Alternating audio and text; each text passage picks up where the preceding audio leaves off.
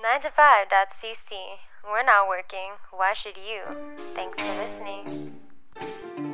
Welcome to a 9to5.cc podcast crossover event. The reason it's a crossover event is because it fits both into our Osheaga podcast series and our Go Plug Yourself podcast series, because this episode is an interview with Montreal arts and entertainment legend Nick Farkas, the founder of the Osheaga Arts and Music Festival that is, of course, happening July 29th to the 31st at Parc Jean Drapeau coming up.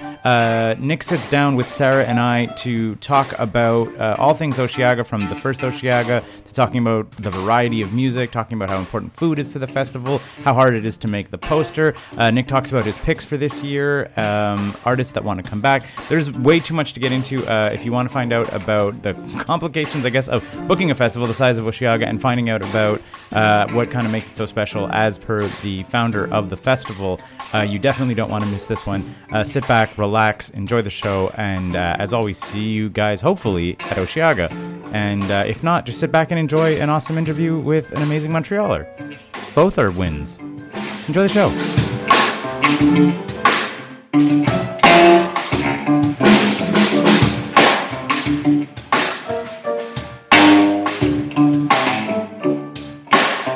Okay, so hey, Sarah. Hey. So this episode is a little different from what we normally have been doing. I don't understand. Normally we've been, digging into the lineup of Osheaga day by day, limiting ourselves to everybody who's not on the headline of a day on the poster, listening to hours and hours of playlists, picking some of our favorite like old and new artists and reviewing them. And the reason we've done that is because we like to think of ourselves as like Osheaga, like veterans, Connoisseurs, right? And vets, I guess, right? Like we've been to most sommeliers, Osheaga sommeliers. That's, oh man, we might need cashing it. We might need to rename the show. So we've been to most Osheagas, but then someone reached out and told us they'd actually been to all of them. What? Super fan of Osheaga. And then it turns out that he may have created the festival. Oh. So so we decided... So extra super fan. Extra super fan. Yeah, I think when you're into music enough that you decide to start one of like North America's like premier music festivals, I think that's like a big achievement unlocked. So yeah, Nick Farkas is joining us on this episode. Nick, how are you? I'm doing good. It's crunch time. Month and a half, 5 weeks till the festival, so things are getting a little crazy. So yeah, obviously this is the Osheaga show, so we're going to talk about Osheaga, but you were just mentioning that you're also obviously with Evenko and stuff involved with like Francophonie and stuff. So you've been in like, I guess, an absurd crunch post-pandemic, like everything's coming back full force. Has it been absolutely crazy? Yeah, I'd say, it's been crazy. It's off to a good start. The Franco was good.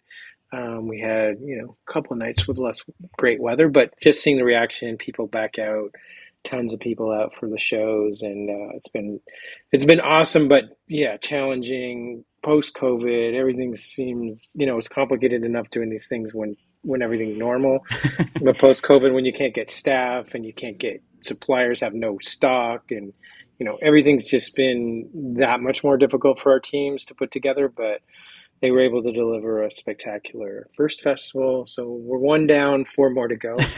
and looking forward to the Jazz kicking off in a few days next week. Yeah, I know I'm going to be there definitely.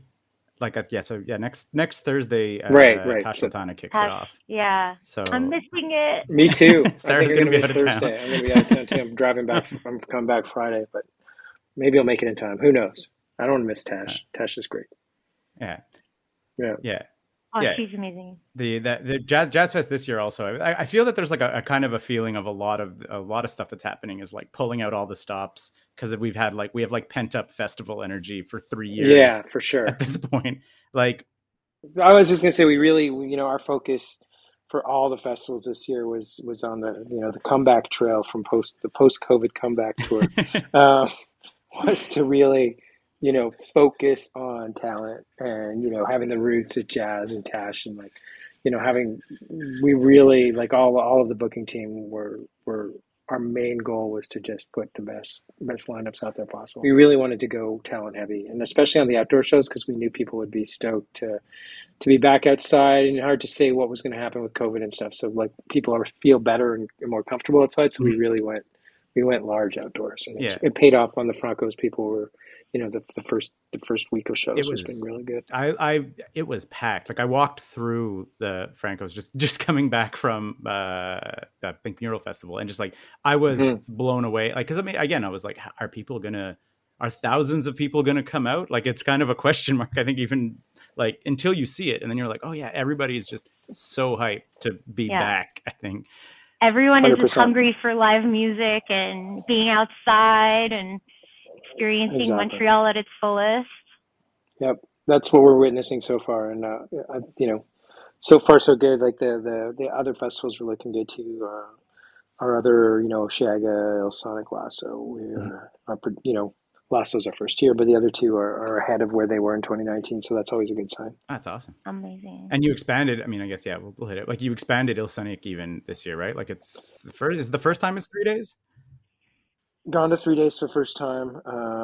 We had an opportunity to do Swedish House Mafia, and so I think we're the only two festivals they're doing in North America were Il Sonic and Coachella, so we felt like we were in pretty good company, and it was a good roll of the dice to take it to 3 days. We've wanted to do that for a while, and the opportunity was there. I remember with Osheaga, we did it when we had Eminem added him on the Friday. So kind of looking for that big act that's going to be the catalyst to take it to. Yeah, we were before any of this even came together, before we found out that you like listened to the show and were willing to come on and all of that. Sarah and I were kind of running down the like historical the full list.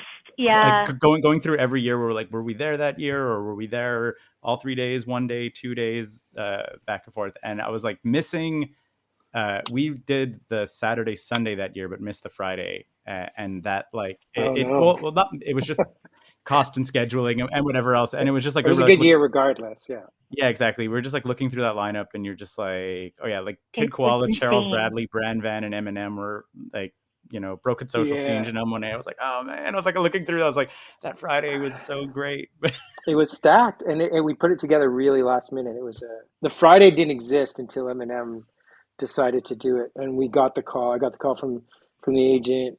I was actually at a Shome 50th anniversary party. I think I think it was Robert DeYoung, I think it was the guy from Styx, who was playing, and I get this call, and I see it's her calling from New York, so I'm like, I better take this because I don't want to miss. And she's like, Eminem's going to do it, and I was like, what are you talking about? Like we kind of assumed that it was dead, and then she's like, yeah, he's going to do it. He's going to do the Friday, and I'm like. She's like, who else is playing? I'm like, give me a couple of days and I'll get back to you on that, because we didn't have anyone else booked. So then it all like just flowed, and I'll never forget Charles Bradley like on stage. After a set, he was crying. He was so happy and excited, just being in front of that many people. Okay. So that was a great memory of Charles Bradley. That's even more no longer with us. Regret for us. Yeah. Sorry about that, guys. I didn't mean to rub salt in the wounds. Yeah. Sorry about that.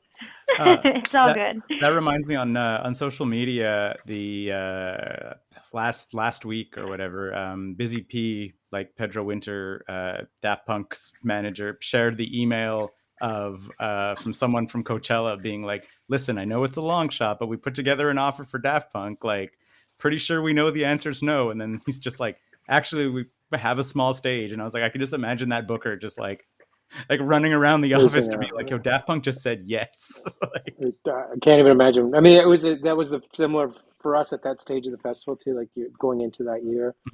The opportunity to go to 3 days was huge, and that was really the catalyst moment. I'd say was Eminem to take us to, that was the first day that ever sold out.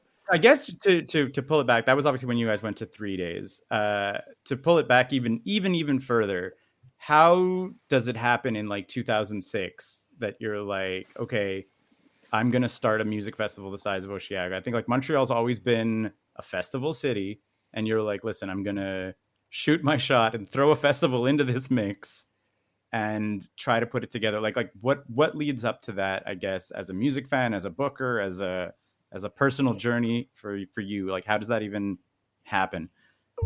I mean, honestly, it was kind of, I mean, first of all, me saying I did it is crazy. Like there was so many people involved. Like our team was tiny at the time, but there was still like 20 people working their butts off that summer to even try to do it. Because we didn't staff up. We didn't hire any new people. We just basically, we hired a couple of people to work at the show, but we were doing it all as well as the other, hundreds of shows we were doing a year. So it was kind of, it was crazy. Everybody really worked, didn't sleep. We worked weekends, and it was a lot of fun to put together in hindsight. But I think what the catalyst for us really was, there was a bunch of tours that would come through at the time, like these tours that would come across Canada, Edge Fest, Somersault. The more they were coming out of Ontario basically, and we were realizing sometimes they put a lineup together that would work for us. Sometimes it wouldn't. Sometimes we were doing the shows in the Maritimes. It would work in the Maritimes, wouldn't work in Montreal. So we're really focused on. We wanted to create something that was Montreal centric, that reflected the music that people in Montreal wanted to hear. We wanted the cultural aspect, the food, art, everything, and we really believed that if we built it, they would come. They didn't at first, but eventually. I did. You did, yeah. Sweet. There was a few loyal people there, but it was amazing the first few years. But Yeah. it was kind of like we did that first year, and I remember Ben Harper. I've told the story quite a few times probably over the years, but Ben Harper playing in the rain at the end of the festival, and kind of this where this tradition of watching the last set from the top of the hill and looking at the city, looking at the site. And I remember standing there going, well, that was a lot of fun, and it was really hard. But there's no way they're ever going to, our bosses at the time were ever going to let us do it again. And we managed somehow to convince our boss at the time to do it a second time, and then similar feeling after year two, and year two wasn't as successful as we'd hoped either. And then year three, it sort of started to feel like there was maybe a chance that they'd let us do it in year four, but. Those first 3 years for sure, until we got Coldplay, which was just a huge win for us, because people couldn't even pronounce the name of the festival up until that point. Even now, people can't pronounce the name of the festival. But you saying it's not Osheaga? Yeah. Oh, so many people. The name is. I mean, we're assuming we're pronouncing it right, anyways. But it's difficult to. It was a hard process, but it was it's from having done a lot of other festivals, and I think from I've been booking shows probably for a good 10 years at that point, and doing a lot of club stuff, getting into more arena things, and the festivals I love, like the concept of the festival, the concept of multiple bands outdoors. We were more looking at what was happening in Europe, and we thought we could do that style of festival, multi-stage, multi-genre, be very like a vast tableau of artists that we could pick from. And I remember, another story I've told a ton of times is talking to Andre Menard, who was one of the founders of the Jazz Festival. And I remember talking to him, and he was always like, oh, what bothered him was as the festival evolved and he did all kinds of other styles of music, people would be like, well, that's not jazz. That's not, the purists would get all uppity. So I remember that sticking in my head. I'm like, we've got to do something that no matter what we book, people won't be able to say that's not Osheaga. So I think, that first year with having Sonic Youth and Ben Harper headlining, that was like, at the time, that was the polar opposite ends of the spectrum. Yeah. And everything in between, from, like reggae and hip hop and electronic music right from the start, allowed us to really never have anybody ever say, well, that doesn't make sense. So it's been fun to watch the progression of how things work. I think the thing, as a sort of evolving music fan, and I mean, like I said, listening to the rest of the show, the recommendations that Sarah and I have, like, we go all over the map, because as music fans, that's where we're at now. We're not looking to just necessarily sit there and listen to hip hop all day. I want to go to listen to hip hop, or then listen to alt rock, listen to electronica. Let's float around and stuff. And that's, I think early on, that was why we got into Osheaga as fans, was you're like, oh, I'm going to see, like our general rule of thumb was always like to take a look at the lineup, and if we could find like 10 bands that we would go see individually, that was just like ticket justified. We're like, that's you're like, oh, if just mathematics and economics of it. That was always our approach to will we, won't we go. Yeah, or can we actually afford to go, the both of us, at one point? Yeah. when things are a little bit tougher when we were younger. Yeah. But yeah, that was definitely the how do we justify and it definitely made it easier and more appealing even for like my friends too who are also younger than Keith and his friends to be like, hey guys, if you think about it, this is like nothing. Yeah. If you think about it as like $10 an act that you're going to go see or whatever, you're like, all of a sudden. We tried to market it that way at some point. Like I remember doing it. And I was like, why are people complaining about the ticket price? It works out at the time, I think in the beginning, it was like, I'm like, it works out to like $4 a band. Like you pay 30, 40, $20, $10, whatever it was at the time to go to see a show in a club. Yeah. Like we're giving you this amazing bargain. And some people totally bought into it the way you guys did, but other people were still like, it's super expensive. And it wasn't, you're building a small city. So it's like, it's not going to be, we always have tried to keep the ticket prices reasonable as possible. And as ticket prices have gone through the roof, like for arena shows and club shows, we've managed to keep it consistent-ish over 15 years. Like our increase, this year, there's always got the American dollar is always a factor. And now, inflation with COVID is making everything more difficult for everybody. But it's a preoccupation, especially starting out. We were in the same boat you guys were in. We had no money. So it's like we didn't, we knew that our friends would always be on the guest list forever if we didn't make the ticket price somewhat reasonable. So they still push the guest list thing forever, but yeah. So I was in Dawson, like when you guys first started. This is like, I always tell Keith this because it was like me and my friend Patrick. We went to, there was like the student union thing where you can like sometimes get show discounts and whatnot. And we're like, and they had it for like 2 days and they just had tickets saying like festival, whatever, discount. We got the tickets. We're like, I don't even know what this is. We don't even know how to say it. And we're like, okay, cool. And so like I bought like my ticket and I was just like, I don't even know who I'm going to go with. And because we both bought tickets, but he didn't know he was going to come. So I ended up going like alone in the beginning because we had different work schedules. So he worked during the day and I worked at night. So like I went actually the first set of the bands and then I was like, how do I call in sick? But they know that I'm here. I can't do it. I really want to stay. But it was such a weird experience to like think back being like, I went for half of the show.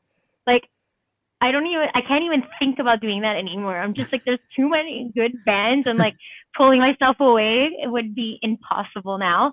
And even then I was just like, this is amazing. How is there no one here? And I felt the same way. I'm like, how come there's no one here? Like, why? Yeah. The weather was definitely did not cooperate. Mm-hmm. I mean, it happened. At all. But like every year when Dawson had it, we're like, guys, they're doing it again.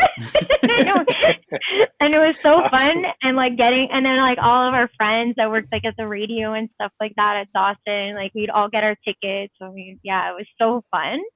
But cool. I still remember like walking in the park and being like, what the hell is this? I'm in love. I felt the same way. But I'm glad. I love hearing these stories because it makes it all seem worthwhile in retrospect. Like one of our friends describes it often as like musical Disney World kind of in terms of like you said, like building a small city, where you're just sort of like he's like you're in another place when you're at Osheaga, like because as you said, there's the music first of all, but then all the aesthetics and like the pop-ups, the art, the food. Like everything that you said, it's like clicking. Like, oh yeah, this is super Montreal. When you think, oh yeah, you have like the food that we really eat, and that's we like love. When you guys started bringing the food trucks, also that was like that also became like another perk, I almost cried of joy. Well, that was, I mean, up to that point they were illegal, so it was hard to get them. Yeah, but no, the food has always been a super important aspect. And I think that was kind of our calling card internationally for a lot of artists, because we really early on in the process, I was like, well, Montreal, although it's a big city, it's not a major market, and we knew that we'd have to we knew we'd have to make it compelling for fans and make it compelling for the artists. And so right from the start, our priority was feed everybody well. The first couple of years, it was it was more rudimentary and it was more traditional. Let's say hot dogs. I remember arguing with our concessions guy. I'm like, you got to have stuff that's vegetarian. He's like, it's like they can have pizza. I'm like, but it's got pepperoni on it. It's like they can take it off. And I'm like, no, they can't. They're vegetarians. They don't want to touch pepperoni. But literally, those kinds of arguments early on with our because we were more, the company was very traditional at that point. It was a lot of, our concessions people were the guys who were doing the Bell Center stuff. Yeah, of So, course. but then it gradually, like, even I remember Alec, who was the guy. He's like, oh my God, I found this these guys who do this and that, and everyone got super into it, and then it became, like kind of the calling card. And we work with a couple of great chefs, Danny Smiles and Chuck Hughes. And for the artist world, and our artist world is like what they've created is legendary. Like literally, when I get introduced to people in that don't know me, or at other festivals or in other cities, they're like, "Oh, this is Nick. He does Osheaga in Montreal." And they're like, "Oh, the festival with the food. Like everyone talks about your food." And we've had, we've had festivals from all over the world come to check out our catering to see how they do it. And it's like I said, it's a calling card. And I think, part of the Montrealness of it, is that we really wanted to create like a micro Montreal on the island, and love it that people want to get, I've had friends that came in early, like the first couple of years, and then didn't come for like 6 or 7 years, and then to see the evolution, and they were just like, one of my best friends, he hadn't been for like 7 years, and then finally, I think he came like year 9 or 10, and he was like, "Oh my God, like this is not even like the same realm of thing. You've got what this is like is nothing like anything else out there." And I was like, yeah, because it's such an amazing site. You're able to go from zone to different environment. Yeah. And that's what, I mean, I think we have one of the greatest festival sites in the world. And it's so much fun for our team to try to create that experience, the curation of the art and the food and the music, and how to go, you want that small, intimate artist experience with the tree stage, or do you want the massive festival experience? And you get them all, and that's really what the goal was from the beginning. Oh man, honestly, it's like the best because it depends on how you're feeling at that time, and being able to have those different vibes, and like it's all its own experience, but it's holistic in a way. Like anyone who hasn't been there, like it's cohesive. like hard. Exactly, it's just hard for people to appreciate it if you haven't really been there. But it's so true, and I kind of feel like even when you walk like through the different stages, like it's progressive to like the different types of vibes. At least that's the way I feel, and maybe it's the way I walk through them. I don't know. But that's like one of the things that I really appreciate. I'm like, oh, I'm so happy that they're on this stage. Like this is amazing for them. Like I would really want to see them on that stage, and then they are, like it just it really sets the tone with the music, and I feel like that is something also really special that you don't get anywhere else. Like you're not going to get that at a club, and you're not going to get that at a big arena. Yeah, like we've been saying a couple times on the show recently that like Saturday is it for us. Obviously, it's going to vary from person to person, but like Saturday is an absolute. You've made a nightmare for us, Nick, of like nonstop schedule conflicts. You saw the schedule? Yeah, I know. We took some heat for that today, but it's impossible. I mean, that's what people don't understand. It's because we want to see every single band though on Saturday, so we're just okay, it's hard. Who are we going to go see at Osheaga versus who would we see in a club or some other time? Yeah. Exactly.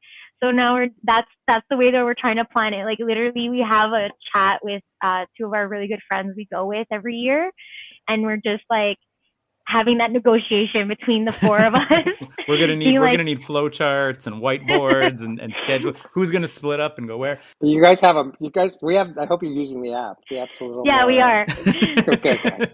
We're just like taking it. We're like circling, being like, okay, guys, this. Let's look at both like this. Okay, cool. And then we like favorite all the ones you get the reminders, which is the best thing in the whole world is those reminders.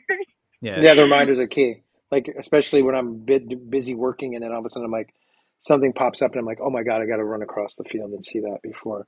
At first, I think that was the most frustrating thing when it started getting popular. Like at first, there was no one there, so there was no one there to, we were working and we were doing stuff, but you could see most of the bands you wanted to see. And as it got more popular, more and more people demanding more and more things, and I started missing a ton of bands that I wanted to see, Hmm. and it was frustrating. I'm like, I've been waiting all year to see this, and then I miss it. That sucks. So, but I had to kind of get into the headspace that that was just part of it. And then we go to other people's festivals and try to see, The ones we'll that go you to missed. exactly like go to remember going to Bonnaroo or Coachella or we went to see the Nationals Festival in Cincinnati a few years ago. That was awesome. But it's definitely like those the curation. The scheduling is a nightmare. Yeah. I can't even It's so imagine. Wait, I it's mean, so yeah, hard, I would and also people say don't that even like, understand it. yeah, I was gonna say, I was It's like, like you're especially like it's a testament, I think, to, I mean, well, the flip side of it is if you're just walking around, it's going to be amazing no matter where you wander around.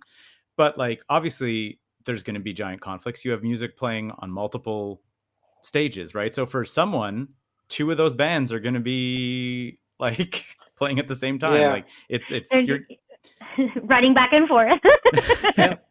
uh, We tried I to love early it. on to like have like that 10-minute gap or 15 minute. It's like I love seeing people running across the site to catch 20 minutes or 15 minutes of something, and that's amazing. And it was always about the discovery for us, anyways. The early days it was discovering new bands. It was the more like the traditional bands that people knew, and then they having to discover all of these cool new up and coming bands, and that's kind of transitioned over time to when we've had bands like Nick Cave and the Replacements and Oh my goodness. older bands that skew, and it's like, how do we put them in a place where these kids who've never heard of them are going to respect them and give them the time of day and well, appreciate it. So that's where I think the scheduling comes in and trying to get those bands in the right position. And people don't realize how hard that is. It's like you want to make sure that I wanted New Order to be huge when they played. So I wanted New Order. I wanted these kids to see New Order because I knew that they would know the music, and I knew that they would.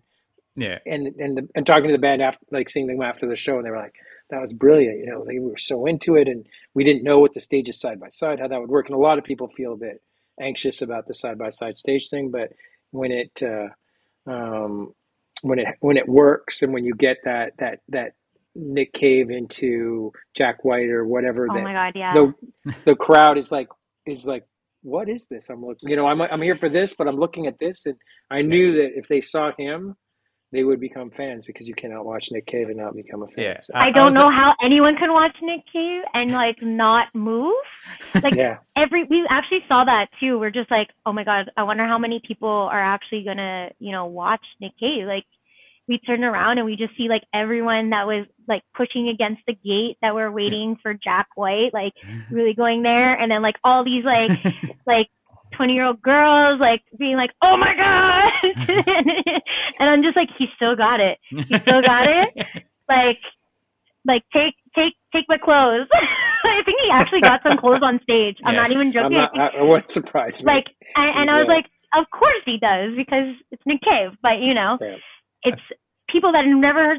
They were just like, oh, what is this? This is cool. Okay, Yeah, exactly. cool. Like the early people who were showing up to like post up for Jack White were getting really just like sucked into like Nick's like charisma and performance vortex. Like it was Yeah. kind of great. it was Jack. It was. I'm not. It was I'm not 100% Jack, and I can remember Okay. because right when he started the set, he literally was like, it's He was watching too. yeah, but he was like, it's Yeah. wild to me that I'm not opening for Nick Cave. Like he's like, Yeah, I remember that. I Yeah. should have like you Yeah. should have watched me and then seen Nick Cave. Like he actually like made the observation of being like, that's how he feels as a musician. No, for sure. And that, I mean, and I think that goes to the whole scheduling thing. And the scheduling thing is super tricky, because what people don't realize is that some bands are coming in late Mhm. and they have to play later, or some bands need to leave early, so they've got to play earlier in the day. And some bands want to play at night at all costs, Yeah. so they're willing to play on a smaller stage. And so there's all of these things that you have to take into consideration, as well as we sit with the booking group and we're like 6 people or whatever, going, all right, can we put Dua Lipa against, how do we do this? How do we, and try to get like 2 or 3 acts in a row that we think are going to be appealing to, like, if you're over on Green Valley, we want to make it so that you're hopefully going to be 2 or 3 acts in a row if you're going to go all the way over there, that it's worth your time. So it's really become this crazy puzzle that we have to put together as well. I know the poster thing is the other crazy puzzle that we have to put together. But yeah, well, exactly. I mean that was we like on our show we said like the no headliner, and we just used like the top line to mean headliner, but like there's a couple so things. So many headliners, even like as you go. Yeah, like, exactly. That's it. You're like, how did this get down there? So I mean, I have a couple questions about the poster and the lineup and everything else. Like when we go in and we do our deep dive into the whole lineup, sometimes I'm like blown away by some of the, like, in my mind, a smaller act, like say that all of a sudden they have like 500,000 subscribers on Google Music or whatever else, because like they've blown up in such a way online that even though I'm, old person as maybe just finding out about them for the first time, they already have like 500,000 this followers. Huge fan base. Yeah, I know, it's crazy. Yeah, and you're like, but they're like halfway down the lineup. So where does that I mean, I guess like obviously like the big name on the poster is the last act of the day on the big stage. But then there's also a headliner to each small stage or smaller stage, who may or may not make your top line. Like where's the logic there when you're like, okay, who gets to be on line one? There is no exact science. I've got to be honest. It's a lot of like pain and suffering for the team. And Daniel Glick, who's been doing this with me since the beginning, is the guy who's been taking the brunt of trying to figure this out. And it's become, I mean, early on, it didn't matter. Like, people were just like, okay, we're on the poster, and you'd put them where, we would put them where we thought it made sense. No one really cared. Obviously, the headliners had to be you put the strongest acts at the top. And I think back in the day, it was easier to tell who the strongest acts were. There wasn't as many metrics. It's like you sold a lot of records and you got some radio, you were going to be higher up than, or if you sold concert tickets, that's how we looked at a lot of things. Yeah. Over time, just straight up concert ticket sales is one of the metrics we look at. But obviously, the bands are like, I have 1.6 billion streams. I need to be on, line 2, far left. Line 3, I can't be on line 3 or else I'm gonna, it's a lot of it is dictated by the artists themselves. Right. And what's happened over time is the value proposition to the band, because of where they are on a poster, is important. So if you're on, everyone looks at Coachella. It's like, okay, whoa, second line Coachella, that band must be big and they're worth more money. And they can go back, they can go for the next festival offer. They can say, hey, I was on the second line of Coachella, so I'm big. And you're like, yeah, you are. And then so it's all kind of this weird dance where some agents care more than others, some artists care more than others, some managers care more than others. And it just becomes this, we had like, we used to try to do it all, like up until I guess 3 years ago, we tried to do it all on one giant poster, but it got to the point where I was going to lose Dan. He was going to jump in front of he couldn't, Dan's our hero. It would have been impossible. Like, it was just getting to the point where I don't even know, like Lollapalooza still does it. And they're like the last festival standing that hasn't gone to the single day lineup, because it's really, really, really hard. We also got tired of our fans being like, well, who's playing Friday, Saturday, and Sunday? And early on, we wanted people to buy for 3 days. And that was really the impetus for doing the full lineup on one poster. But over time, it's like, okay, you know what? We're not, it's doing well and people are coming. And if they want to come for me, it was like, oh, you need to come for the 2 days, or you need to come for the 3 days to get the full experience. And, I got past that and realized that I'm just happy to have anyone come come for a half day, for all I care. If you're coming to discover for a half day, that's all that matters. So I think the poster has taken on this epic, like, urban legends of like bands pulling off, and it happens, bands are not happy with their placement and they decide to pull off the festival, and we'll blame the festival, of course, like we get blamed for everything. But, yeah, of course. It's like, I wish I could say that it was based on some algorithm that would make my life easier, but it's based on so many things that are, and like hip hop overperforms on a streaming compared to indie rock. So, Yeah. artists will be like, well, how come I've never even heard of that guy? I'm like, yeah, well, he's been around for 30 years and you're just starting out and you have 7 million more streams, Yeah. but that artist that you don't know sells out, the arena Everywhere. here. Exactly. Yeah, So it's a difficult dance. And I like wish, there's weirdly Elvis Costello isn't that big on SoundCloud, like it's no, just surprisingly. Yeah. I don't know why.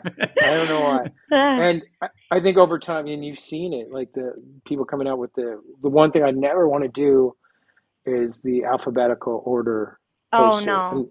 And that's coming. I mean, that a lot of festivals have given up because this is just too hard. So it's incredibly challenging to do, and over time, it's not gotten any easier. And I don't know. I'm hoping that we never get to the point where we have to do the alphabetical, because alphabetical to me just saps all the curation, all of the reasoning behind what you're doing, and I think it's a disservice to the artist as well. I mean, Yeah. I was gonna say, I was like, you could just say it's an algorithm, and then like when all the managers and the artists, whatever, you're like, man, it's not me, it's the algorithm. It's the I'm going to do that. Yeah. I got to get someone. I got to The get AI. someone to create the AI. I'd like to get a bot. Like, listen, what can do I it. tell you? All the data goes in, poster comes Hey. out. That's it. This, it's all weighted. The metrics, ticket sales versus history versus amount of music versus it's challenging. It's challenging. So I mean, like the poster, I guess, is just like one like tip of the iceberg, I'm sure, in terms of but like we're already coming at this from a perspective where you already have the lineup. So like how does, like, I know, like for me, you're basically making the like most epic mixtape of all time when you're trying to book a festival. Right? And it's like, and I put like that. I like that analogy. That's a good epic mixtape. Yeah, it is. So yeah, exactly. That's it. And like, obviously I'll put a ton of thought and effort into like literally just not the artists that I'm picking for a mixtape for, mixtape. Listen, kids, mixtapes are when you recorded a certain number of songs. On a cassette deck. Yeah. Like on a cassette player. But yeah, so but when you're Walkman. when you're sitting there, and I mean, you're obviously, I guess, somewhat limited by bands that are touring and band schedules. Like there is at least some brackets around your process. But then you're going to sit there and look at this massive deck of artists that are touring. What's the process? Like how do you? Okay, I definitely want this person. I'd like to have this person. Like what's? I know you're a small group of people doing it. It's just mind-boggling. Yeah. Once again, I'd like to say there was some kind of method to the madness, but.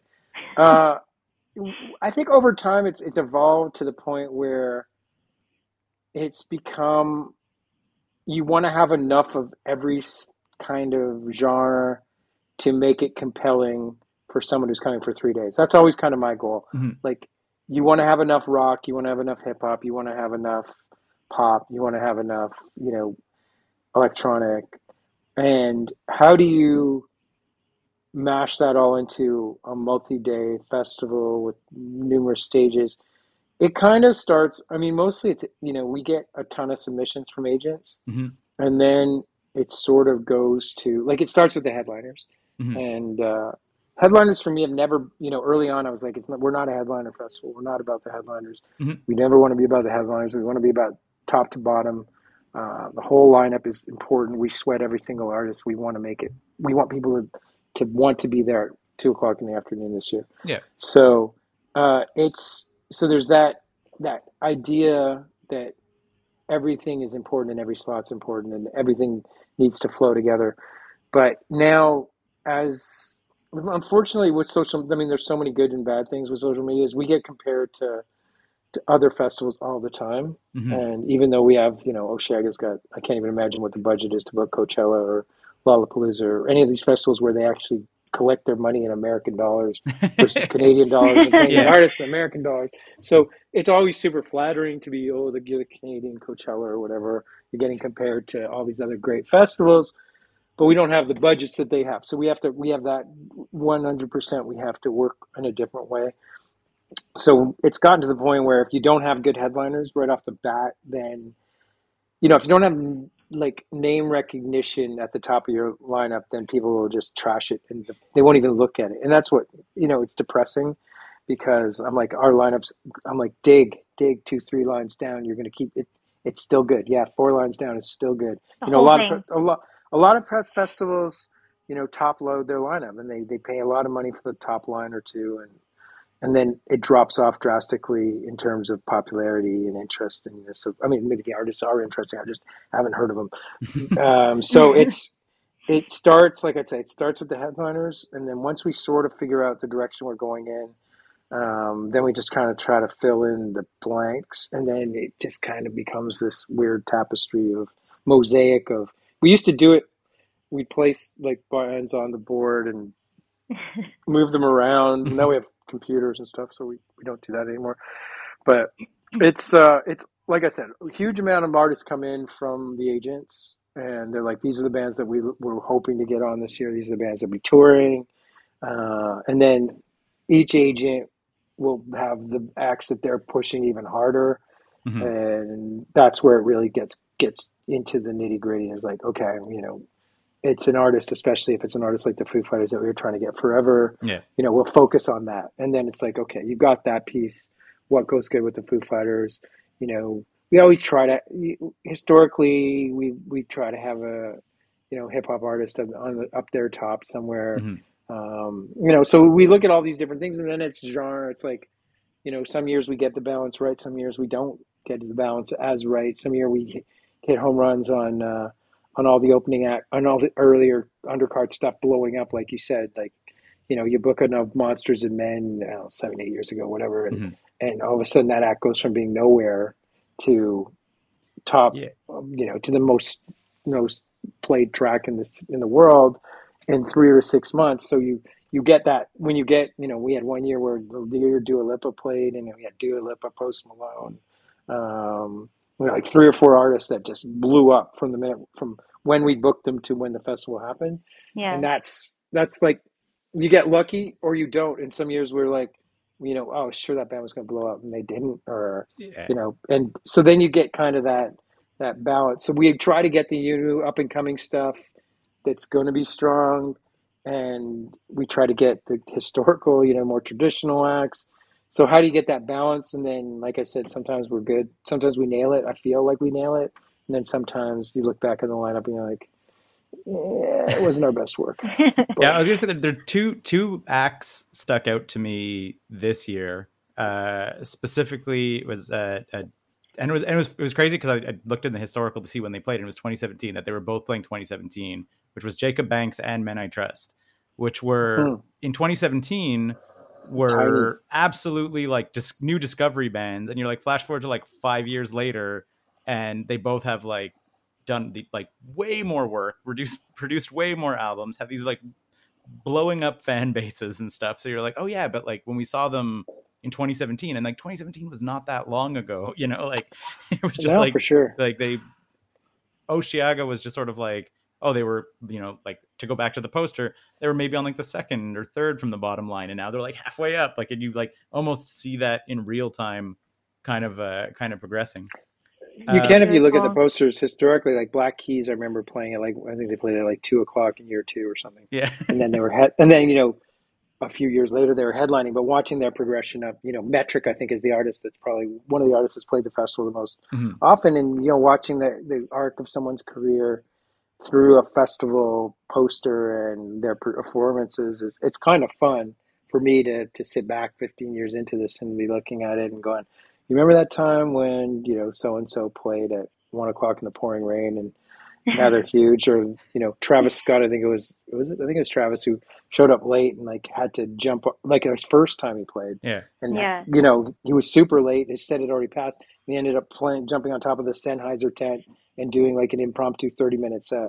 So, those kinds of things are like, just, you can't predict, but how they're going to end up. Yeah. You never know. Yeah. The one you never know. Definitely sticks out for me was like Childish Gambino, like the first time, middle of the day, kind of like, not to say struggling, but he was like just in the process of like transitioning like out of comedy into musician. So it's still kind of like even finding his like sea legs as a musical performer in the middle of the day on a Saturday versus flash forward later and one of the most epic That sets was ever.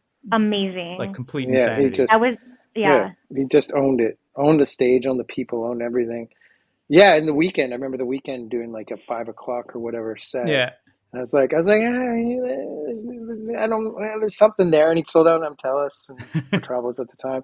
I was like, yeah, I'm not sure how this is gonna, like, it just, you're right. It was like on its way to Yeah. being what it became. And it's, there's nothing better than watching, these bands start out, really, really, really at the beginning and seeing them progress. And, a band like Portugal the Man that I absolutely love, and having them play, when it becomes an act that's played a few times and their agent is like, they want to come back this year. They really want to come back. They really want to come back. And you're like, and it means something because they were there early and they supported us. And, it's usually because they want to eat catering, but, They're like, they just really want that food. This whole tour they've been eating like hot dogs and chips. They just want that Chuck Hughes food. That's like what exactly. They want to have they want to check out the prosciutto slicing station backstage. Yeah. I'm like dying. Okay, I'm dying to know, because this year has actually been a huge year of discovery for me, because I feel like I just stopped listening to music during the pandemic and only watched horrible news and podcasts. So I was super healthy, but now I'm back into music. A lot of our music does get discovered through shows. So like deduct shows and yeah, it's true. And then we're kind of nowhere. But I'm dying to know, because you're talking about like people that are up and coming, like, or bands that you wanted to see and you didn't get to see in the past. Like, what should I watch this year? Because like, oh boy, I know, right? Nick's picks, baby. Because I have a lot of conflicts, all right, and I want to know, if you were me, what would you do? Like, oh boy, top three. No pressure. And then we're gonna do the follow-up show later and be like, Nick told us this one. You know what I'm excited? It's funny. Like Idols for me is I'm come from the old, like I'm an old punker at heart, and Turnstile and Idols. I'm super excited about those two. Just because I'm dying to see Turnstiles. Like, this is a discovery for me. I literally told my entire office I'm playing their discography. I love it. They're the best. Sorry, continue. And I mean, I'm also into super melodic stuff, like those two. So those kind of speak to a different era for me, like a kind of a, anyways, looking forward to both of those. I really like the last, and then, my daughter, I remember her going to see Mitski. I think it was 2019. My daughter just turned 15, and she dragged my cousin, who's my older cousin. She's like, I want to go see this, and she was like 12 or 11 or whatever. Mm-hmm. And they went, and I forget what I was watching, but it was not Mitski. I forget what it was, and then they came back and they just raved about it for like every time I saw my cousin. She's from Toronto. They were all like, oh, Mitski. And my daughter was like hugely obsessed. So then her first show that she ever went to see on her own with a friend was Mitski at Saint Denis. And I absolutely think that Mitski's new record is brilliant. So now I'm going to go and I'm going to watch that set because I want to see her perform, and I'm super excited about that. I love Slow Tie is another one I'm really, really excited about. Yes. Also, Mitski we saw in 2019 too, so I was probably dancing with your daughter. I don't know. Yeah, you're probably dancing with her. She was probably the youngest kid there at the time. Yeah, I remember kids. That's why I was like, I was probably dancing with her. Oh man. But yeah, Slow Tide is a good one. I'm excited about. There's a lot of really, it's hard to pick. It's like trying to pick your favorite child.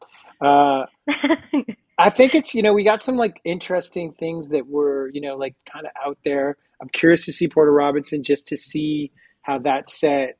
He's huge in the States. Mm-hmm. Like I've seen his stuff. I've seen him. Some like. It's more of in St. John, really excited about. Uh, Oh, yeah, St. John is on my list for the next episode. Spoilers. Glass Animals, I really like the new record. Yeah, yeah, yeahs. I Of mean, course. like Oh my God. their sets at Osheaga have been legendary, Mhm. and of course Arcade Fire.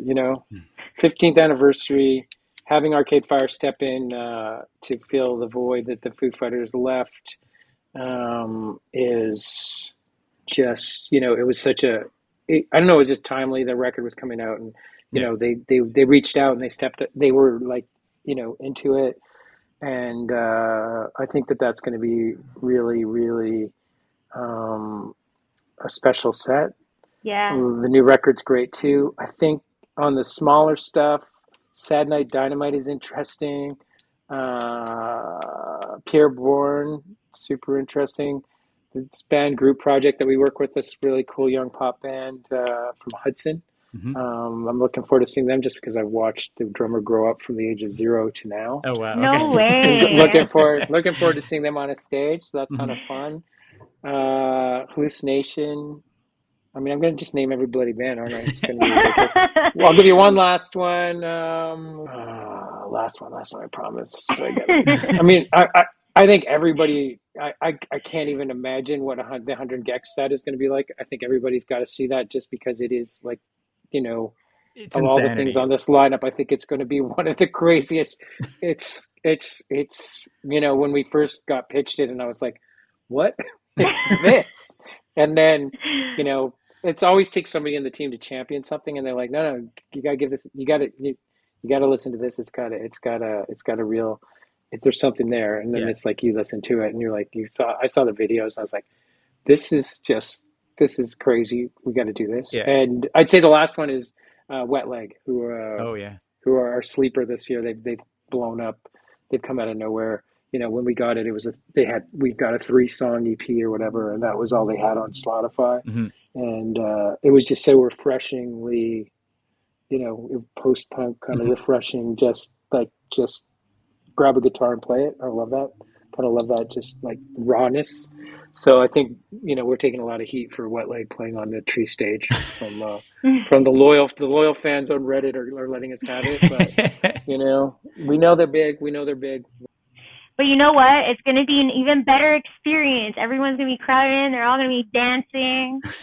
Figure it out. We always figure it out. I remember 070 Shake in that massive in the Tree stage, and it was like you're part of something. You're out in the middle of nowhere, and but Yeah. you're close enough to know that, close enough to hear what's going on. That's what matters. I have two last like related questions. They're about artists, but in different ways. One is, has there ever been like, for lack of a better term, like a vanity booking for you where you were like, listen, I know this isn't going to draw, but I want to see this person and they're touring. Like, we always make jokes. One of our buddies runs the Fairmount, and he's like, listen, he's like, I am a dude in my 40s.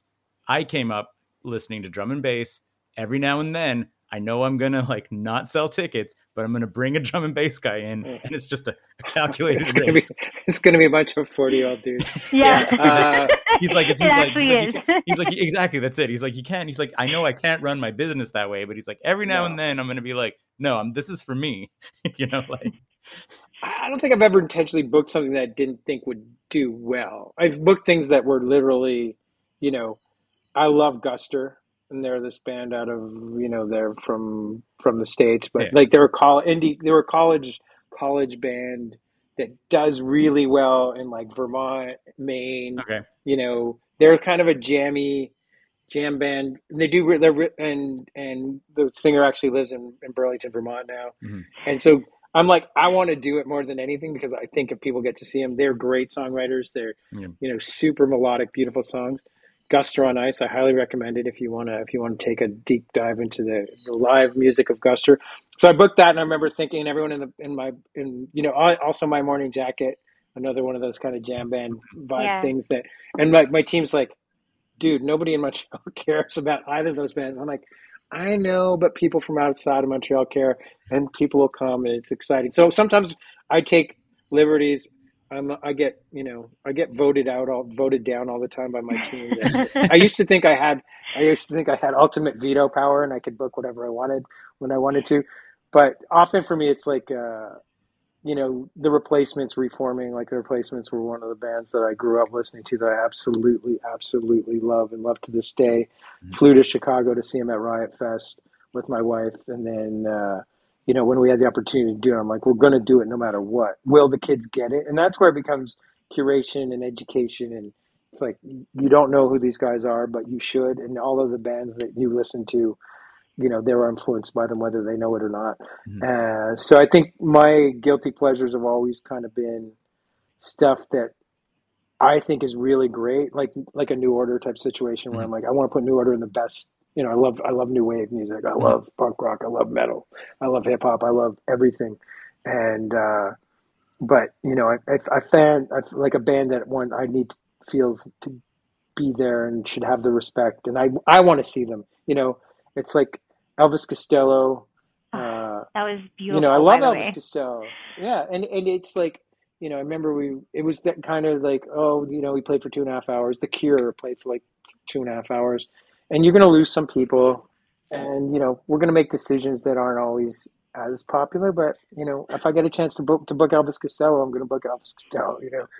I And think it was so funny just watching the difference. I think we talked about Nick Cave earlier. It was like Nick Cave was like, I'm not going to start playing until I'm sure that everybody's standing in front of me. It's like here paying for me. attention. Yeah, He's like, if people yeah, are leaving, I'll wait. And like, whereas Elvis Costello, like just opposite end of the spectrum, was like, oh, I'll play you guys out then. Like, it's just yeah.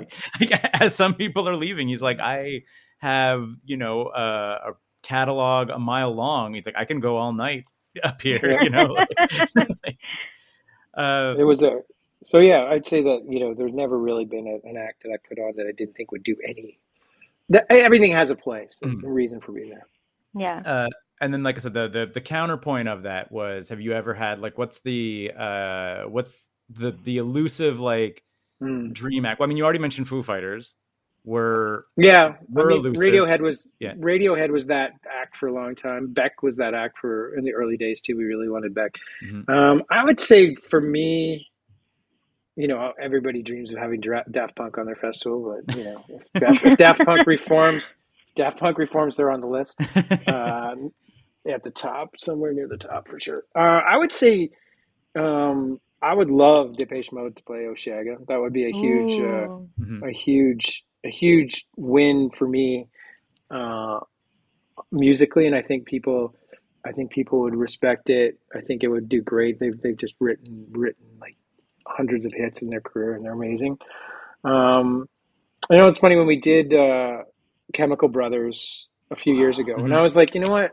It's like everyone was accusing all the festivals of being homogenous and playing the same, having all the same acts. And we started to feel like we need to take a bit more, maybe start taking more risks and taking a step away from what necessarily what the kind of path we've been going on. So we kind of wanted to shake things up a bit. I think with the Chemical Brothers, Nick Cave, those artists where it's like you're looking at some like a body of work and knowing the level of the show that's going to be spectacular, Mm-hmm.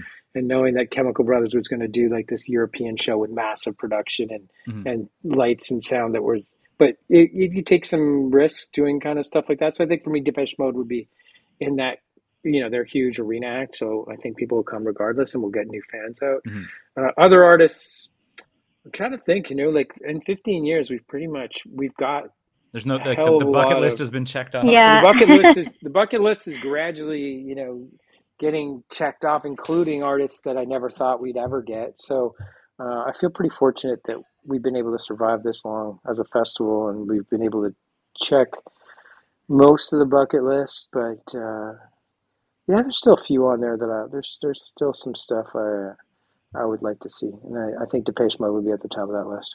Awesome. For me. It's funny you mentioned Chemical Brothers because I remember online that there was like not necessarily. I'm sure there's like you said, kickback all the time, Reddit and hate? Twitter and whatever. There was straight up hate. There was Yeah. hate that they were booked. Those haters. There was also like haters that they were headlining. right? Yeah, I don't understand that. And I was people like, are insane. I was like, it's the Chemical Brothers, guys. What are you talking about? Like, of course they're gonna headline. Like, Okay, that was probably the craziest show. I mean, just like their light work. Oh my God, I literally the was marching like, guys, like yes, it was like intense. I literally. This is how much I thought that things were happening because I was like, I'm so into it, and I was just watching the light show also with their music, and it was like going with it and everything. And then we have a friend who is a master of light, and I was like, man, Chemical Brothers did this so like this really cool thing. I don't even know how they did it. It looked like 3D, like they're over the crowd.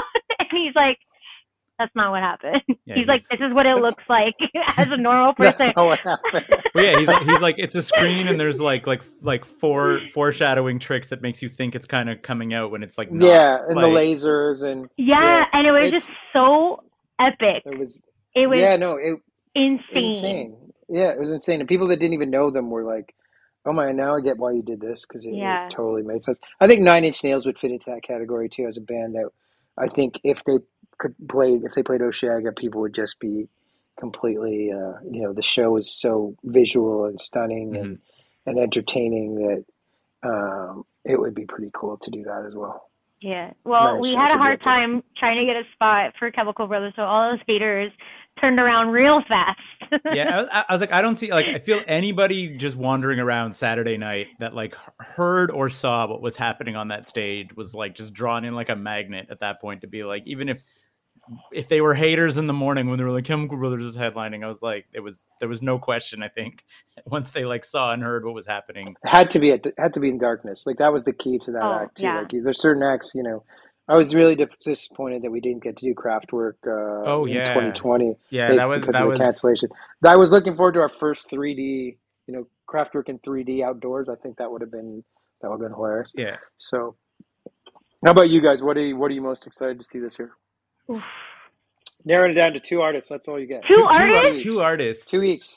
I will say Sarah, I know one of Sarah's is Turnstile. Like, cause we always talk about like our can't miss, like, cause again, we know there's going to be conflicts. We know you need to eat at some point. We know like there's traveling. Sarah, I know one of hers for sure. She already mentioned it. My first 100% can't miss is Sampha the Great. I was going to say, I knew you were going to say Sampha cause she's so fucking cool. I love her.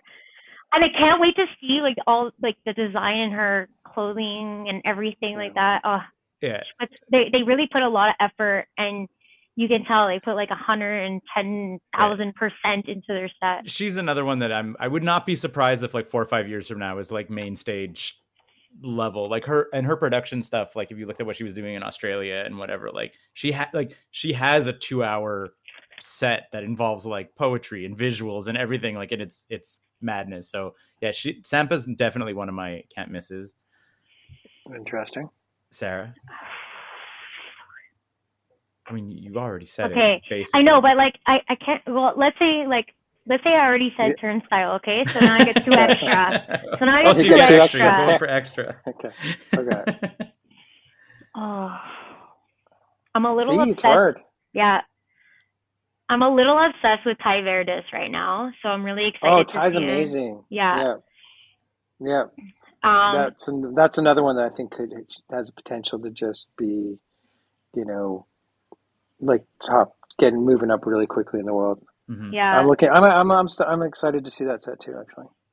I'd also say I'm looking again. I'm trying to like really just pick like the people who I'm absolutely going to watch start to finish and not miss like a minute.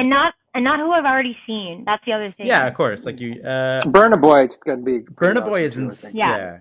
Yeah, that's gonna be intense. But that's like a gimme. Like that's not fair. Yeah, that's a gimme. Those are easy. The top ones are easy. I would say probably my other can't miss, and again just for the showmanship of it all, would be Bleachers.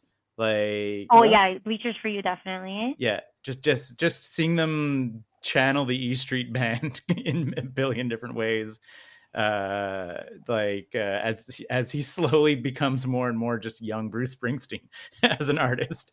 Like just watching up there to see like it's pretty rare to see like rock and roll with like a brass section. No, For sure. I think that day is super interesting, Yeah. like in terms of, Bleachers, Arkells, come from kind of Mhm. a similar world. And Mhm. and then you get into the Krungbin and Polo and Pan. I don't know, Saturday's You made always it our really toughest tough. day. Saturday Yeah. is Saturday's always it's our toughest day to sell tickets for, generally, for some unknown reason. And What? we share a lot of artists with Lollapalooza, but historically Saturday was the one day where we didn't share artists because we couldn't, an artist couldn't, when they added their Thursday, our Saturdays got easier, but it's still, Saturdays always seems to be, for some reason, our most challenging day. But this year, like, it fell into place really good. So the I'm excited. upside You of got your. one more each. Oh, no, I already went too. I went Sampa and Bleachers. Well, that's So. true. And Although Sarah took turns. Sarah said she gets an extra one. So I get an extra. The other one doesn't count because I already talked about it. I'm having a really hard time. Good. That's a good sign. Oh my God, I'm really like panicking. Okay, Bia. I'm gonna say it. Wow. Bia. Nice. I'm like really excited. Yeah, Bia. That's gonna be another one that I absolutely want to absolutely see. Yeah. Out of the ones that I haven't seen before, because it's hard. Because I'm like, I've seen this one, Yeah, and then I'm like, I really want to see this or this. So, like, Arcade Fire is a can't miss, but we've seen Arcade Fire like several times. Local natives for me is a can't miss, but I've seen them a bunch of times. Yeah, exactly. It's hard. It is hard. It's not easy. And then I was like, oh, Jacob Banks. I'm like, seen them. Yeah. Misty, seen them. And I'm like going through the list, and I'm like, oh my God, seen them. And I'm just like, yeah, I think Bia I have never seen.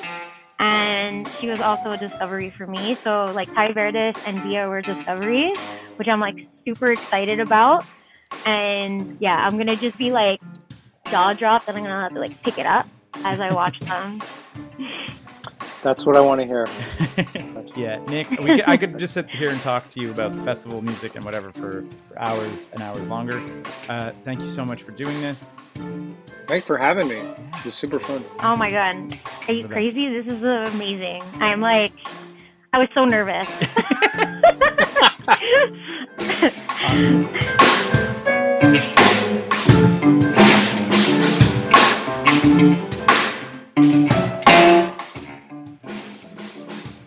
Hey there, thanks for listening. Obviously, if you enjoyed the show, tell your friends about it, talk to us. You can, wherever you saw this show, feel free to engage with us. We're both very friendly, I promise you. Just so you know, if you do enjoy the show and like our vibe, we do run a website called 9to5.cc where we have a bunch of other podcasts on the show. We have Go Plug Yourself, where we talk to interesting Montrealers, and we have 9ES, which is more of a pop culture show. So if either of those two things seem like your vibe, go check out 9to5.cc. Otherwise, can't wait to see you at Osheaga. Bye. 9to5.cc. Podcasts, blogs, and comics made in Montreal since 2011.